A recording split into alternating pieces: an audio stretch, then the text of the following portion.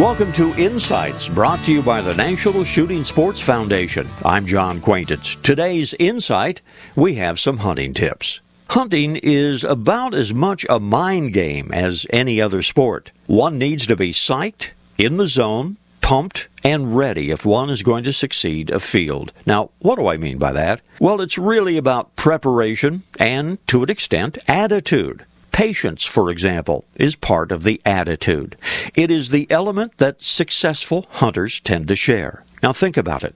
The game you're after has a single-minded goal, and that is survival. Smart animals practice patience, and so must you, the successful hunter. Have faith in your senses. Trust what you see, what you hear, and what you smell. Believe in that hunch. Now, if you think you saw, heard, or smelled something, there is a good chance that you're correct.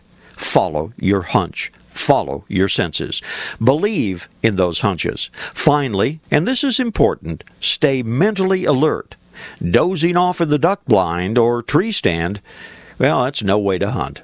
This reminder, visit the National Shooting Sports Foundation website at nssf.org. Lots of information about hunting and the shooting sports. This is John Quaintance.